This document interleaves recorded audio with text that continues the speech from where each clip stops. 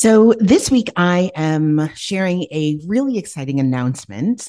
And if you're listening live this week, I'm also bringing back one part of my three-part series on how to unlock the power of ChatGPT. And I'm doing both of these things because I just launched a new ChatGPT resource for nonprofits that I am so excited about. It's the Nonprofit ChatGPT headquarters. So for those of you who are longtime listeners, you have heard me talk about ChatGPT before. I am really bought into this tool. It is not some fancy, super techie tool that needs to be built out and figured out. It should be as integrated into your workflow and as simple as Google Docs. It's a capacity builder and a time saver. And my goal is to make it easy for organizations, particularly small and growing organizations where time and money and capacity are really an issue, to tap into the power of ChatGPT. If you aren't, you're leaving capacity on the table, and I want to help you solve that problem. So I took the questions and the conversations that I've been having with nonprofits for the last really 6 or 7 months and turned it into a concrete tool, which is one of my favorite things to do. The Nonprofit ChatGPT headquarters is an all-in-one workspace that supports you at every phase of using ChatGPT in your workflow, from giving you ideas to giving you prompts that you can cut and paste right into ChatGPT, to giving you an already built out place to save and organize the prompts that you like, the personalities that you try, and all of the work that you do using ChatGPT. So if you are still on the fence about ChatGPT, listen to this week's episode. If you're listening to a different episode and hearing this preview, head on over to this week's episode and get inspired. And when you're ready to take the next step and start saving you and your team hours of time and brain energy every week, you can head to brookerichiebabbage.com/ChatGPT-HQ and grab the workspace. Enjoy.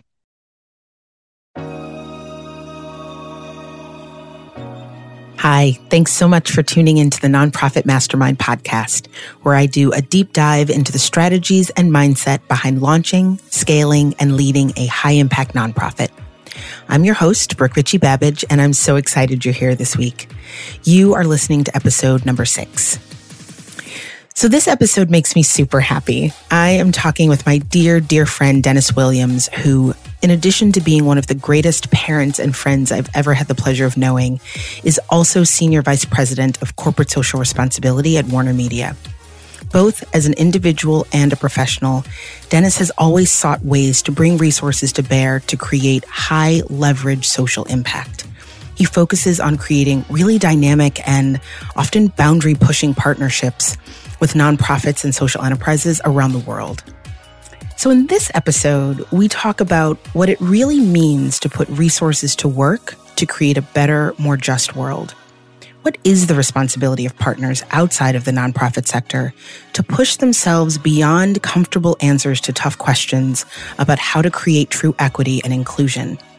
And we talk about how the nature of partnerships between nonprofits and other sectors might need to change in some pretty fundamental ways and expand to create more space for diverse stories and perspectives, both out in the world and, perhaps more importantly, at decision-making tables.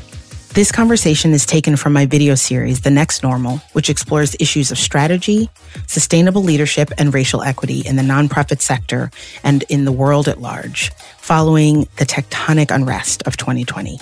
So let's listen. Hi, Dennis. How are you? I'm good. How are you, Brooke? Good. I'm so glad to be talking to you today. Very good. I'm excited for the conversation. So as we were talking about off camera, I've been having these conversations with just, people that I love, really interesting people, about what social impact work looks like in the next normal, right? In the post-Trump world, in the hopefully soon post-pandemic world. We hope. Yeah. One day, in the world that follows George Floyd and all of the racial unrest of last year and that continues into this year, it's really reshaping how institutions in the whole social impact ecosystem think about who should be at the table and what the next normal looks like. So I'm going to dive right in with my first question for you. Okay. All right. So given the pandemic and everything we've talked about, particularly in the wake of the Trump presidency and the sort of awakening of like social activism and engagement, how do you think that social impact work is changing or will change from where you sit at Warner Media and in your work with social impact work over the last few years? Yeah. Listen, I think at sort of the most basic fundamental level, the events of last year, which you described, not simply, obviously, a lot of the stuff existed pre-George Floyd, which was the power of media bringing that to people's attention, but the toxicity, the divisiveness, all of the things that we were seeing that, quite honestly were the canaries in the mine, right? I mean, for so many people, it's like most of us were not surprised that we got to where we got to because we saw it coming all along. And so I think what had to happen, though, was institutions, whether we're talking corporations or government entities, politicians, et cetera, I think we had to finally stop and hold ourselves really accountable and say, we're not okay. It's whatever it is, it's not fixed. It isn't getting better. We've not made the progress that we had hoped to make, right? And so I think about our work, for example, it caused us to take a look and say, we have, for example, funded a number of organizations and institutions. And all of a sudden that started to feel like, have we just thrown the check over the wall? Right? Instead of breaking the wall down, right? Instead of taking a look at the structures that were keeping people marginalized, paralyzed, crippled, right? And the way that they needed to be able to move through the world. And so, I think that kind of initial self-analysis that institutions had to take to say, are we part of the solution that we thought we were working towards, or have we just reinforced the problems? And I think thankfully a number of organizations, in large part because of the fervor of the Black Lives Matter movement and the Black community holding folks accountable, they came out of that exploration saying, oh, we have more work to do on ourselves. Yeah. Not just our grantees. Yeah. So I love this vision, this sort of image of breaking down the wall and the check going over the wall. I think the first step is the sort of radical self-interrogation, right? What have I been doing that's been complicit, in keeping that there? What's the next step? Like, I think last year we started to see, as you're saying, more key stakeholders look inward and ask those questions. And then what?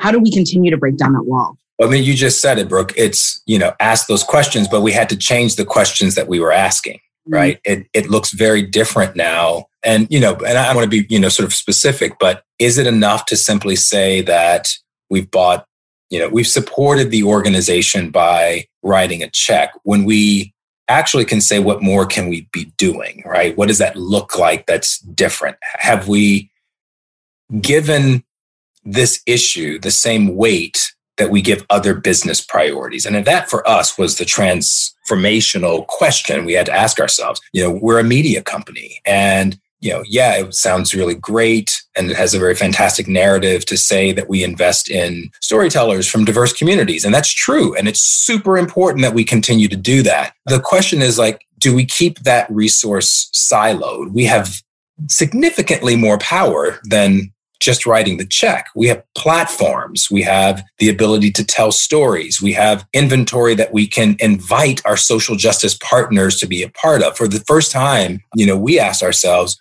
what's the most valuable resource we have at our disposal? And the answer came back, it's the thing that our advertisers pay for. It's our airtime. Platform. That's right. And it's our platform. So have we given the most valuable thing that we have, the biggest microphone, to our social justice work? And the answer was, we have not. Because when you just write the check for the gala, that doesn't equate to a commercial on the network. And you know this, but and others as well. But we pledged to give $10 million worth of airtime to social justice organizations over the next several years. And that, when I tell you, for them, it's an incredible asset to be able to amplify their messages. But the amount of excitement that people on my team had being able to say, hey, we're working on a public service announcement or a digital asset in partnership with a social justice organization, and it's going to end up on our networks in the same way that the Mercedes-Benz ad ends up on the network, or, the advertiser A, B, or C. It motivated and inspired them in incredibly different ways. As CSR people, we never thought that we'd be producing public service announcements or commercials on the network. So if you ask a different set of questions, then you get to a different conclusion. There's so many things I love about that. So the first thing I'll highlight is I've had in these Next Normal conversations and just, in the work that I do, so many conversations about power, right? Mm-hmm. And who's at the table, who's shaping the systems that we, function within. And there are a lot of conversations about how power shows up and how groups that are doing social justice work, for example, get power. And what I love about what you just said, and you may not even realize how impactful it is, most of the folks I've talked to have said power has to be taken, right? If we are to have a voice doing social justice work, it's going to be because we demand that voice. And part of what you are highlighting is a rethinking of sharing power, the power of the platform, saying, actually, you don't have to come and take it. Here, right? This is how we shift who is telling the stories, who is asking the questions, right? I think that's part and parcel of the nature of our business, right? On the other side, in front of the camera, we need to have that reciprocal partnership, relationship with talented creators who bring content to our platform, right? So we know how to share the platform in that way. That's what our business is built on. And certainly even in that area, the transformation that we've seen in media and entertainment around the telling of stories of trans people, queer people, Black people, like if these shows were on television when I was growing up, I would have a very different path to self-esteem and self-awareness for sure. So progress is being seen there. And that's a part of the story. Mm-hmm. The other thing, and it's just interrogating what more, right? It's not enough. Yeah, exactly. It's not simply enough to have the most popular show that has the broadest reach. It's realizing that after that show ends, you're still able to do more with your platform, right? Mm-hmm. And Hollywood has seen this too. It's like you can't walk onto a set now where stories are being told about people of color or queer people or women, et cetera, and see a non-diverse group of people working and not expect to be called out. I mean, it happens still. I don't want to, say that the work is done. It happens, but you should expect that you'll get called out for that. And so, that kind of progress is starting to be made. So we get and understand it. We just have to keep looking under every part of the business to say, are we doing everything that we can be doing here so that our actions match our words? What do you think gets in the way, right? I think when we talk about what the plan is, that's a great roadmap. And you've articulated the North Star. Mm-hmm. What makes that hard? What isn't happening that should be happening? Oh, that's a good one. Here's the thing that concerns me. People, when we talk about power, you're right, we don't often talk about the sharing of power. It is a zero-sum game, right? Either you're in a relationship and this person makes all the decisions and you feel marginalized, or, we're all striving, I hope, in our interpersonal relationships, especially for a balance of power, right? And that's something that has to be negotiated every single day in your interpersonal relationships, right? If you want to see a healthy marriage, you'll see people who talk honestly about what that balance looks like in their lives and like how they manage it. So in our spaces, it's even more complicated than that because people are getting paid money to show up and be powerful, or getting paid money to show up and hold on to power, or getting paid money to show up and determine who has power. And so there's a sense of, a different kind of entitlement to hold on to it and to protect it. And when you approach it from that perspective, there's not enough space for everyone to share the power. So, it naturally assumes that there will be haves and have-nots. Yesterday, we were having a conversation about inclusion in our company, and one of our inclusion officers said something really sort of brilliant, right? Which is we have to get to a place where we talk about this as beneficial for everyone and not just some, right? Including our inclusion efforts. If we decide that we're going to embark on an analysis, for example, that takes a look at pay equity, that's not just for people of color. That means we want to make sure that everyone in the environment is paid equitably according to their value, their service, the impact that they have on the business. So if you hear someone talking about an exploration from the inclusion team on pay equity, don't think that's just for Black people. Don't think that's just for women. Bob, the white guy down the hall, should also be paid equitably for the work that he provides. And so, now if you've gotten to a place, and we know this is the case, if we've gotten to the place where we're paying mediocre people outrageous sums of money, those people aren't going to be happy about a pay equity conversation. So, I think that would be the thing that I would caution people in the environment. It's like, if you stand opposed to this work that we're doing, then you're probably one of the offenders. It's like you're basically identifying yourself as a mediocre person that doesn't want to be called out for their mediocre work. That's right. I think it's interesting, this idea of sort of social justice being beneficial for everyone. We talk about equity, justice only as it pertains to certain groups, as you were saying.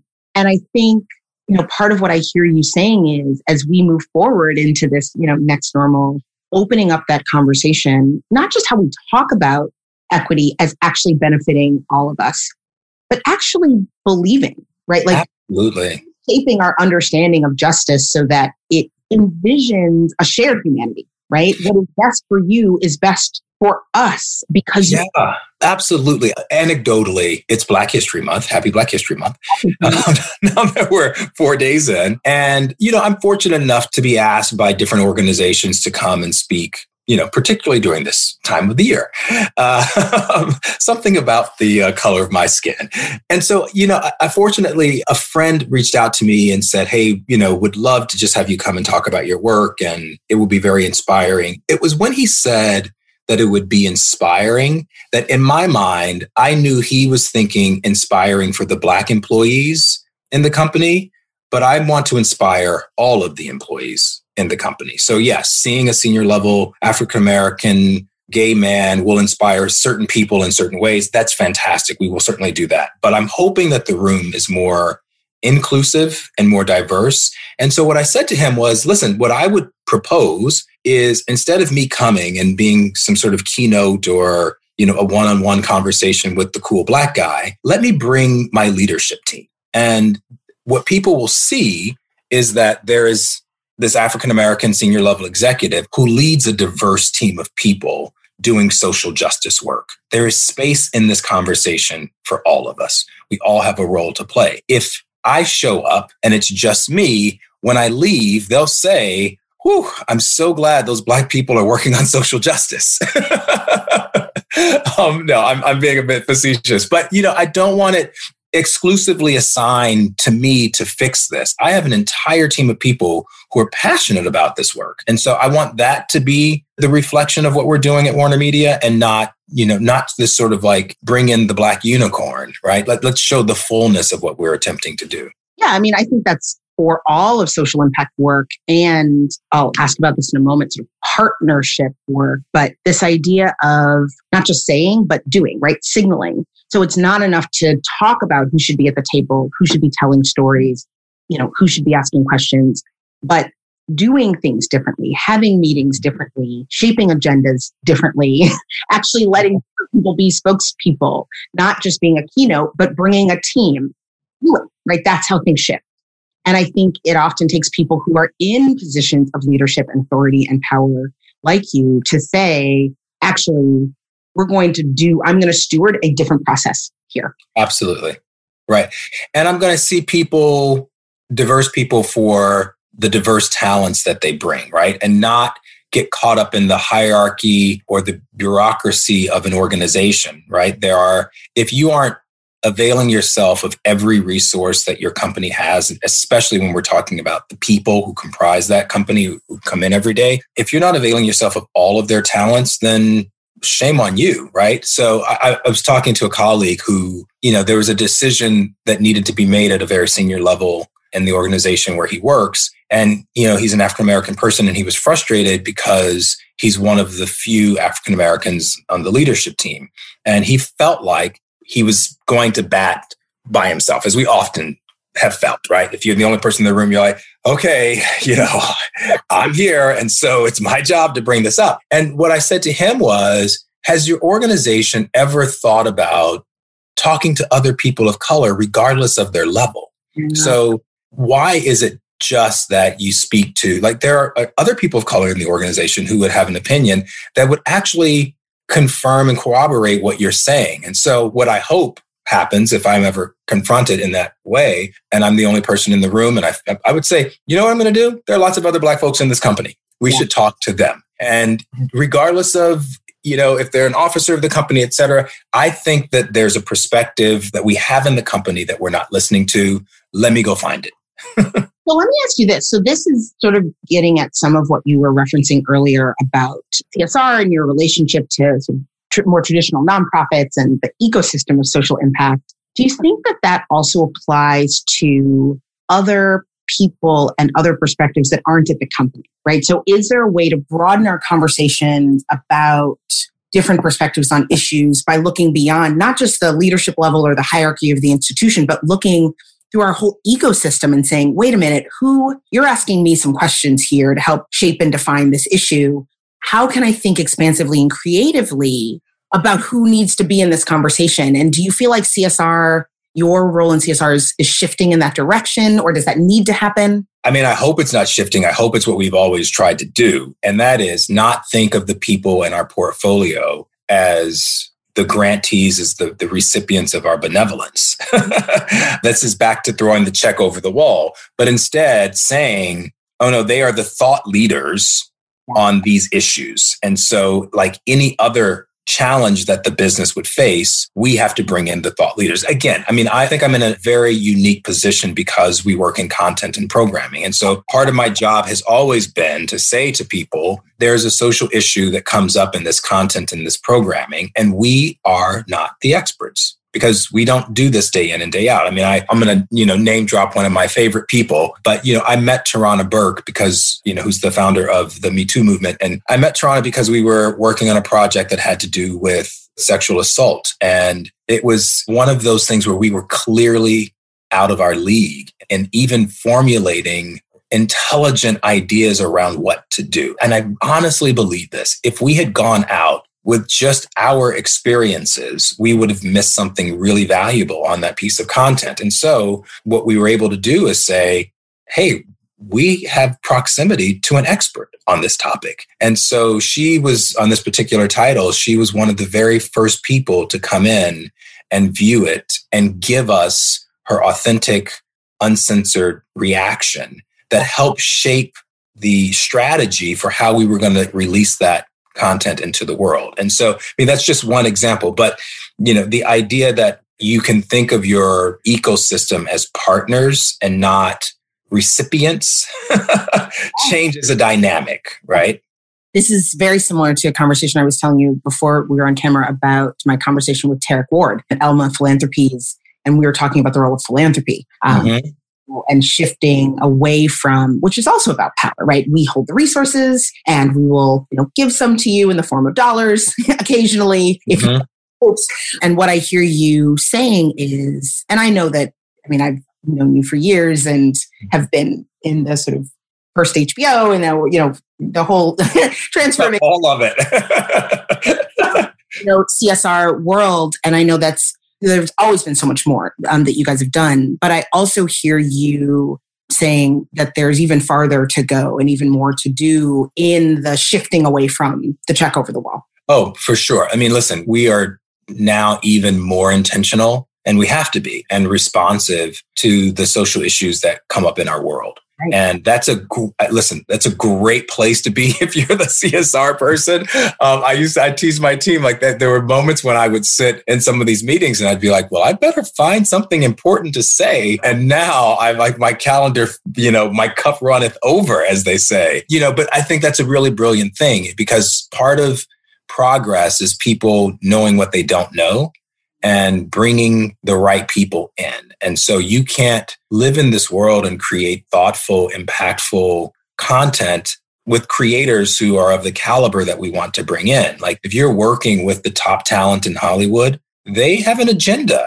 And, no one makes a documentary film without a point of view. Content creators have been thinking about these ideas their entire lives. Like they have a purpose. And so when we can align our vast resources with the intentionality of their purpose, then that works. But if someone comes into the room and I deal with this situation quite often, we have to put together a show and we hope it's going to be a hit. But there's so often when the showrunner or the content creator or the writer will say, so can I talk to the social impact team, right? How is this going to reach kids who grew up in the environment where I grew up? How is this going to inspire kids who look like the kids that I see when I leave my house every morning? How is this going to do more than simply entertain your audiences? And because more people are asking that question, it requires those of us to be in the room, but also when we leave that room, we must have the ability to tap into an ecosystem that allows us to do much more than simply put content on our platform. I think that's how I'll sort of wrap up with this question. And I love putting you on the spot with these questions.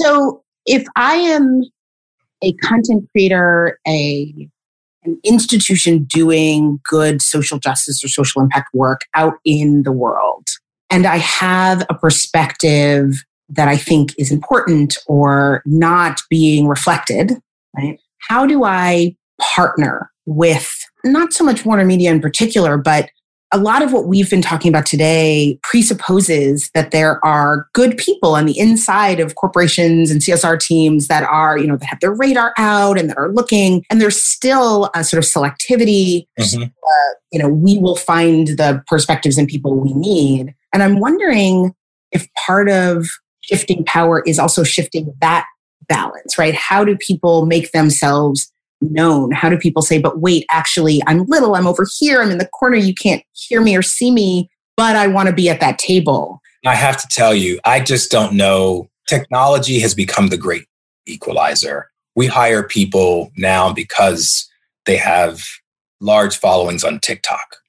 We pick up series because someone has significant subscribers on YouTube, because it's user-generated content. We engage with people who have created and tapped into their own ecosystems. So here's the thing. It's like, if you have something to say and you believe it resonates with tens of thousands of people, say it and let the tens of thousands of people prove you right. You will be right. Chances are you'll be right before we know who you are, but at that sense of like, this is a story that needs to be told is probably the early seed that was the catalyst for so many people that you see in our industry. They weren't making content so that it could be on someone's platform. They made something because they had to make it. I'm reminded of one of our shared favorite authors, Toni Morrison, who talked about the desire to write. Like she was a writer. That's what she had to do. She woke up in the morning as a writer, right? And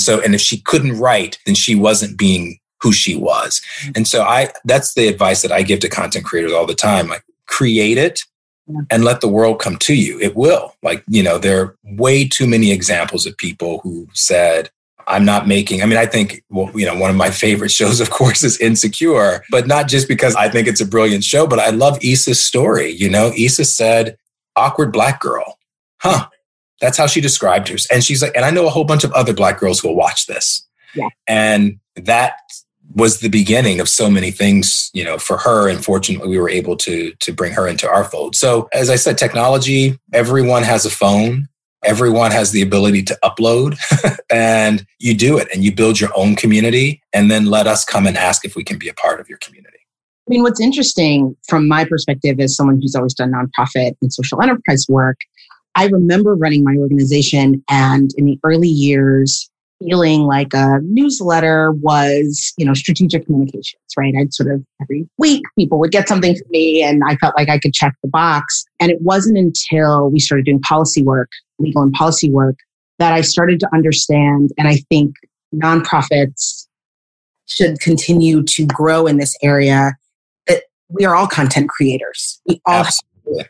And so stepping into that, what we sort of jargonally call thought leadership, but really is telling the stories that need to be told in a way that can be amplified. It sounds like whether it's a content creator or a social impact organization or a nonprofit, you're saying, tell your story. Absolutely. And if you can't tell the story, then invest in the resources to do it. And you know this to be true, right? It's like, I would talk to organizations all the time and they'd say like, well, we have all these programs. And I'd say, okay, so how do you market what you're doing? And they'd say, well, we don't actually have enough money for marketing. And I'm like, well, this is an organization that we're not going to hear about very much, right? If, my mother would say, it's a sad dog that won't wag its own tail, right? Like you have to, got to quote my mother in every podcast that I do. But, it is the responsibility of the organization to do the work and tell the story of the work. And if you do that and you are intentional about amplifying what you're doing, then, people, yeah, exactly. It will self-perpetuate. Absolutely. Well, Dennis, this was, as always, a great conversation. That went by so fast. For hours. Exactly. Come on. Like the bell is ringing. I'm not ready to leave. Thank you for joining me today. And I love talking to you. This was really great. And same. Thank you for doing this. Again, this is part of the storytelling, right? And so the more information we have and we share and people can use as tools to build on the work that they're doing, then the better we're leaving this place called Earth. Oh, we'll be. Exactly. Thank you. Okay. Bye-bye. All right. Bye-bye. Thank you for joining me this week. If you enjoyed this podcast, please subscribe on Apple or wherever you listen to your podcasts and share with your friends. You can learn more about the work of the Warner Media CSR team at warnermedia.com/us/story/we shape our communities. And check out the video series, The Next Normal, at richiebabbage.com/nextnormal. That's all for now. Have a great week, and I'll see you back here next week for more Mastermind.